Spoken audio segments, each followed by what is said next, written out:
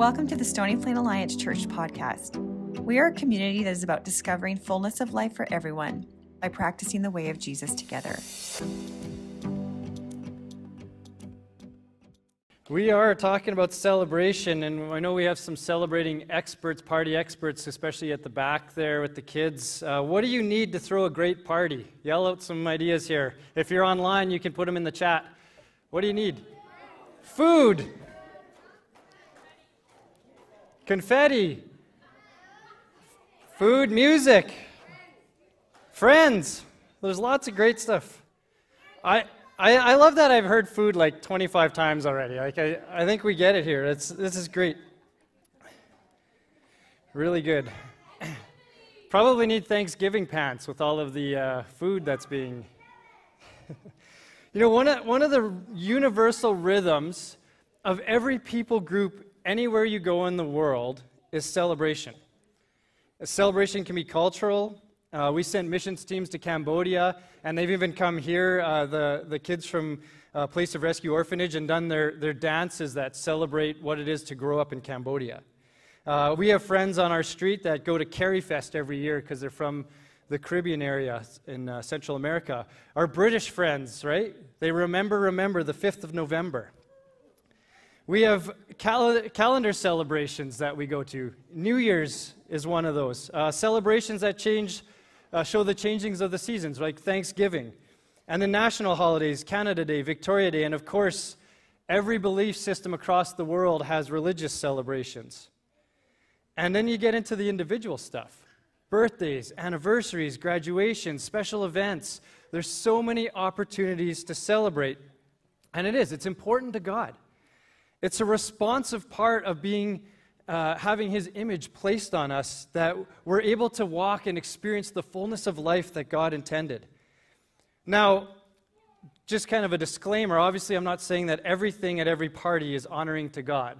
We know that sinful brokenness and evil have unfortunately participated under the banner of party or celebration. But whenever we find something in common with every people group in the world, we do need to pause and ask, why is this so important to God? Why did God place celebration into our DNA?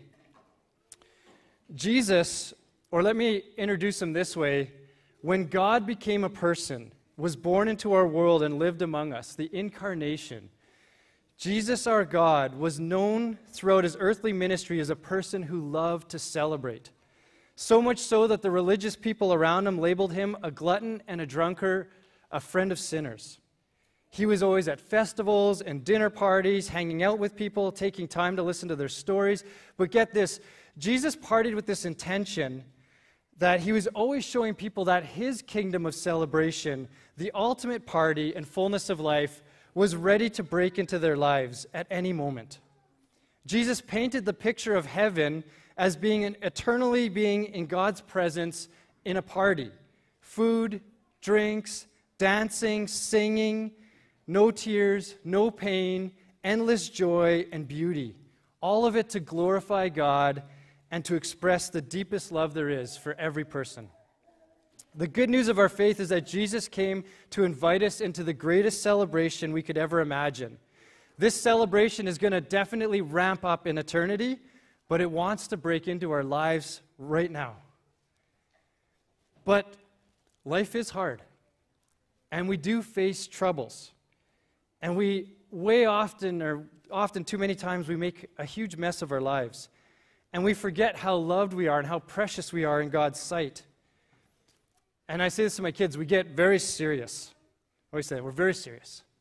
We forget we're created in God's image, that we are so loved and saved by God, and that Jesus followers have more to celebrate than anybody else on the face of the planet. And this isn't a new thing. This goes way back to the Old Testament. God's people were reminded to celebrate. In fact, there was 5 yearly festivals that reminded people, just stop and celebrate. I still hear at times, in fact, I was at a campfire and someone brought it up. Well, the God of the New Testament is the God of love, but the God of the Old Testament, He's the God of wrath. No. Jesus is the perfect picture. He's the exact representation of the invisible God of the Old Testament becoming a person. And he demonstrates and he invites us into celebration. And God's desire is to be with us, to celebrate with Jesus. So we're going to go to an Old Testament text that teaches us this, Nehemiah chapter 8. If you want to flip there and you got to go old school like I do, go to Psalms in the middle of your Bible, jump three books before that, and you'll find it. Little heads up here, I am going to do what I call taking devotional liberties with the text this morning. I know when we read this, we haven't just come out of slavery and exile from another country, but we have just come out of a pandemic, and it has been a shock to our system. We have been affected in the ways we've been allowed to celebrate for about, 16 months, 17 months? And so I think this passage is timely for us. My hope is that it'll encourage us to become and regain what it means to be a partying people, and that we'll learn to celebrate with Jesus. But this isn't a typical text. It actually requires your participation. So it's going to be on the screen, and as I read it, you have one action to do and one line to read. I think you'll figure it out, but I'll try to help us along as I can here. So Nehemiah chapter 8. All the people in the assembly are assembled as one man in the square before the water gate. They told Ezra the scribe to bring the book of the law of Moses, which the Lord had commanded for Israel. So on the first day of the 7th month, Ezra the priest brought the law before the assembly, which was made up of men and women and all who were able to understand. He read it aloud from daybreak till noon, as he faced the square before the water gate in the presence of men, women, and others who could understand, just like this room here. Ezra the scribe, and all the people listened attentively to the book of the law. Ezra the scribe stood on a high wooden platform built on the occasion. Beside him were a bunch of people whose names are hard to pronounce. Verse 5. Ezra opened the book. All people could see him because he was standing above them. And as he opened the book, the people stood up.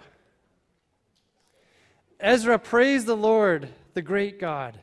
And all the people lifted their hands and responded, Amen, Amen.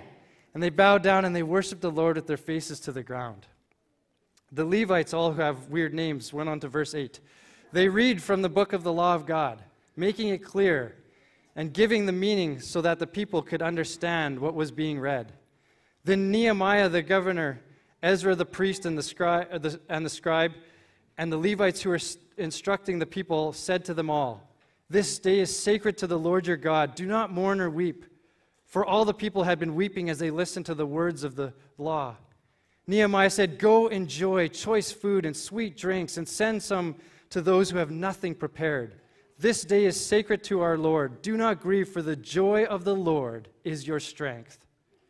And the Levites calmed all the people, saying, Be still, for this day is sacred, a sacred day. Do not grieve. And then all the people went away to eat and drink and send portions of food to celebrate with great joy, because they now understood the words that had been made known to them. Amen. What an amazing passage, right? It took place in the 7th month. It was the celebration of atonement. Atonement means to make one, to make at one. It's the process of paying for a wrong, to make amends and restore a relationship. And in this moment, as Ezra the pastor is reading the word, the people realize that they have disconnected with God. They have wronged him, looking more like the world and the culture around them than God's chosen people. And they're upset. They recognize that they've let things take priority over their lives instead of God and their faith. And they begin to weep. And they hear the scriptures read. They just sob. And it actually surprises Ezra the pastor. He was hoping to encourage them with their identity as God's chosen family. The day actually would have started with a trumpet blast of celebration that God had removed their sins, and he invites them together to be with him. But their eyes are on how far they wandered away from God. And so the leadership helped them focus. You see, there is a place to recognize our sin and to be solemn about it. But there's also a place to recognize that God is bigger. He's bigger than our sin, and He can rescue us. And so, in our terms, the pastors and the life group leaders are sent through the congregation as this is being read to explain the good news of the Word, to remind the people that while they couldn't make amends for their sin, God made a way. He made a way to remove their debt and cover their sins and take it away from them. And so it's time to celebrate, because what was impossible for man, nothing is impossible for God. And I love this about God. We see it in Jesus, the man of joy. Well, there's a place for grief and solemnness. Holiness is actually connected to joy. Verse 11, read this, it says, "This day is sacred. Do not grieve." This day is holy. Do not grieve. And often Christians still today think that deep spirituality is being serious. But the truth is, deep spiritual people laugh and joke and are full with the richness of life. Richard Foster is one of these guys. He wrote some of the best books on spiritual discipline, but he was known for his jovial demeanor. I watched a video with him in Bible college, and I was shocked at how happy someone could be while they talked about discipline. Having a deep faith means being deeply connected in relationship to Jesus. And Jesus offers to take our pain, our sin, our hurts, and our cares upon Himself, so that in obedience we can have joy and gladness and thankfulness. It is actually hard to be heavy-hearted when we know that Jesus paid it all. He made atonement for us, and it is for freedom that Christ has set us free. What do we call celebration days on our calendar? Holidays, right? Holidays. We celebrate holy days. This August long weekend, it's Heritage Day. I was looking it up, and it's funny because it's actually an optional holiday. My vote, this isn't prescription, but my vote is, let's take the holiday. We get to find joy on this holy day weekend. My cousin got married a few years ago, and my dad and I were asked to co-lead the service. And my dad did the sermon part, and I was asked to do some of the ceremony and pray. And before praying, I stood before my extended family and their friends. Most of them weren't believers. Most of them I hadn't met. And I reminded them about how Jesus turned water into wine at a wedding. And just to remind us, he made about 600 liters of wine and gave it to a wedding party that had already finished the wine that was there. And there's a ton of symbolism in this story, but it mattered to God that celebration was joyful and that this new couple and their family was honored. And so I challenged this wedding crowd that I was speaking to. I said, you need to party today like this marriage matters to God. And cheers and applause erupted. And it actually surprised me. I wasn't ready for that. And just, again, disclaimer to be clear here, I wasn't telling people to get drunk. Yeah, that happens at weddings. We see it. But afterwards, people were coming up and they were shocked. They had never been blessed by a minister of the gospel to have a party. And yet, we were at a wedding. It's the actual picture that Jesus used us to show us what heaven is like. A wedding party. Look at how Ezra blesses the people, and he challenges them in verse 10. Go, enjoy choice food and sweet drinks, and send some to those who have nothing prepared. The pastor of the people tells them, stop being upset and go and celebrate. God is good. He saves us. He provides for us. It's time to party. If you want to honor God on this occasion, Ezra's saying, go and celebrate. Christians should be known as the party people because Jesus died for us and we have everything to live for. We live with abundance of the kingdom. We have so much to celebrate. The overflow of it goes to those who don't have it.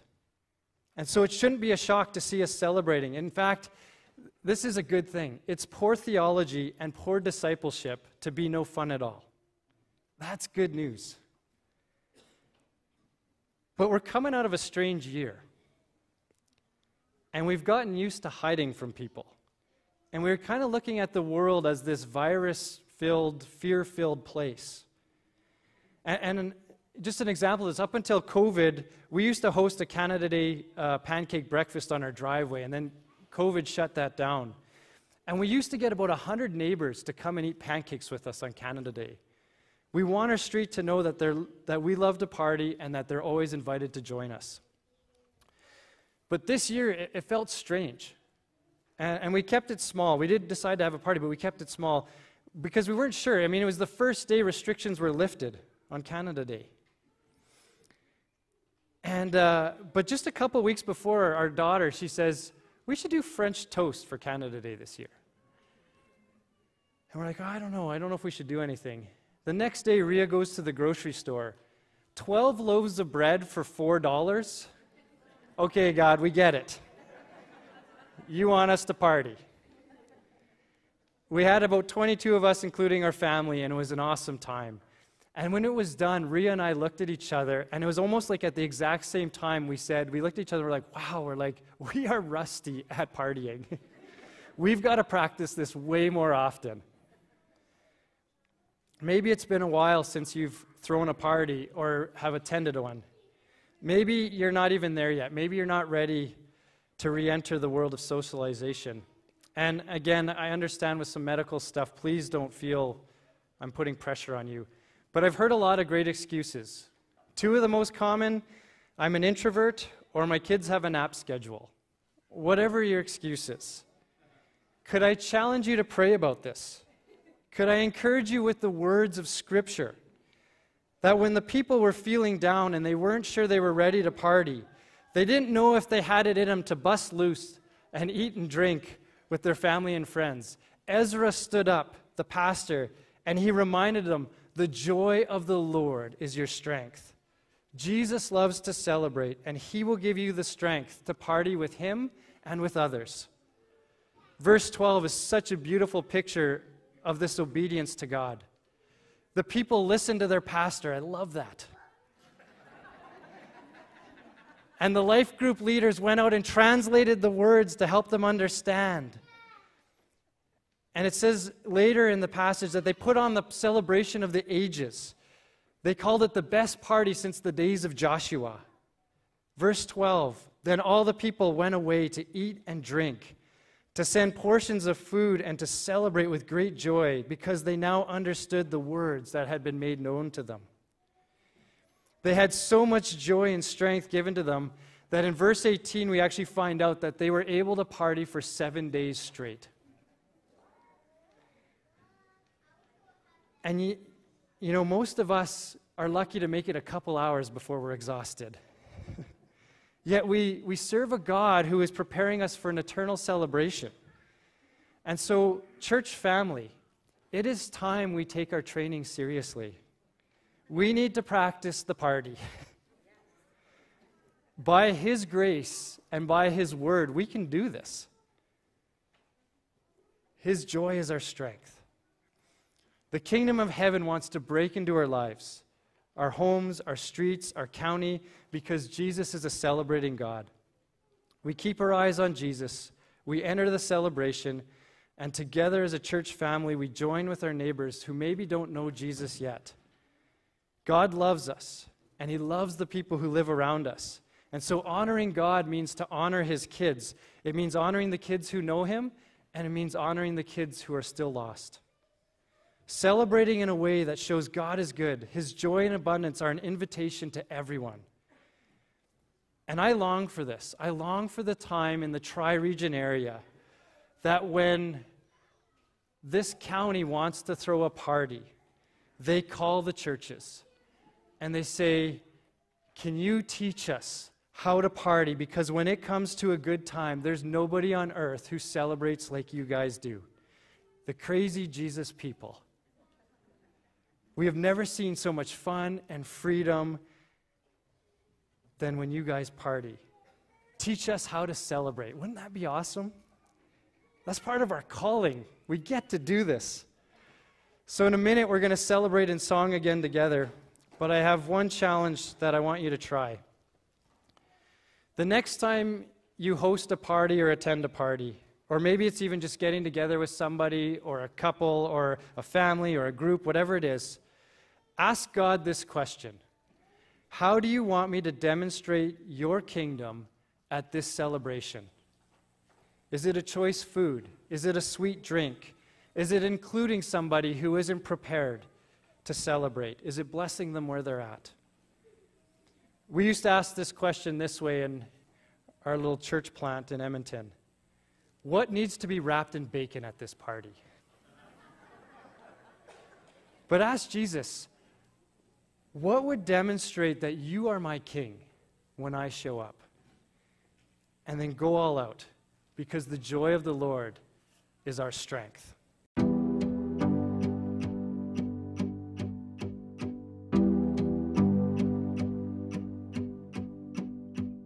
Thank you for tuning into our podcast today. To discover more about Stony Plain Alliance Church and its ministries, visit our website at spaconline.com. Grace and peace.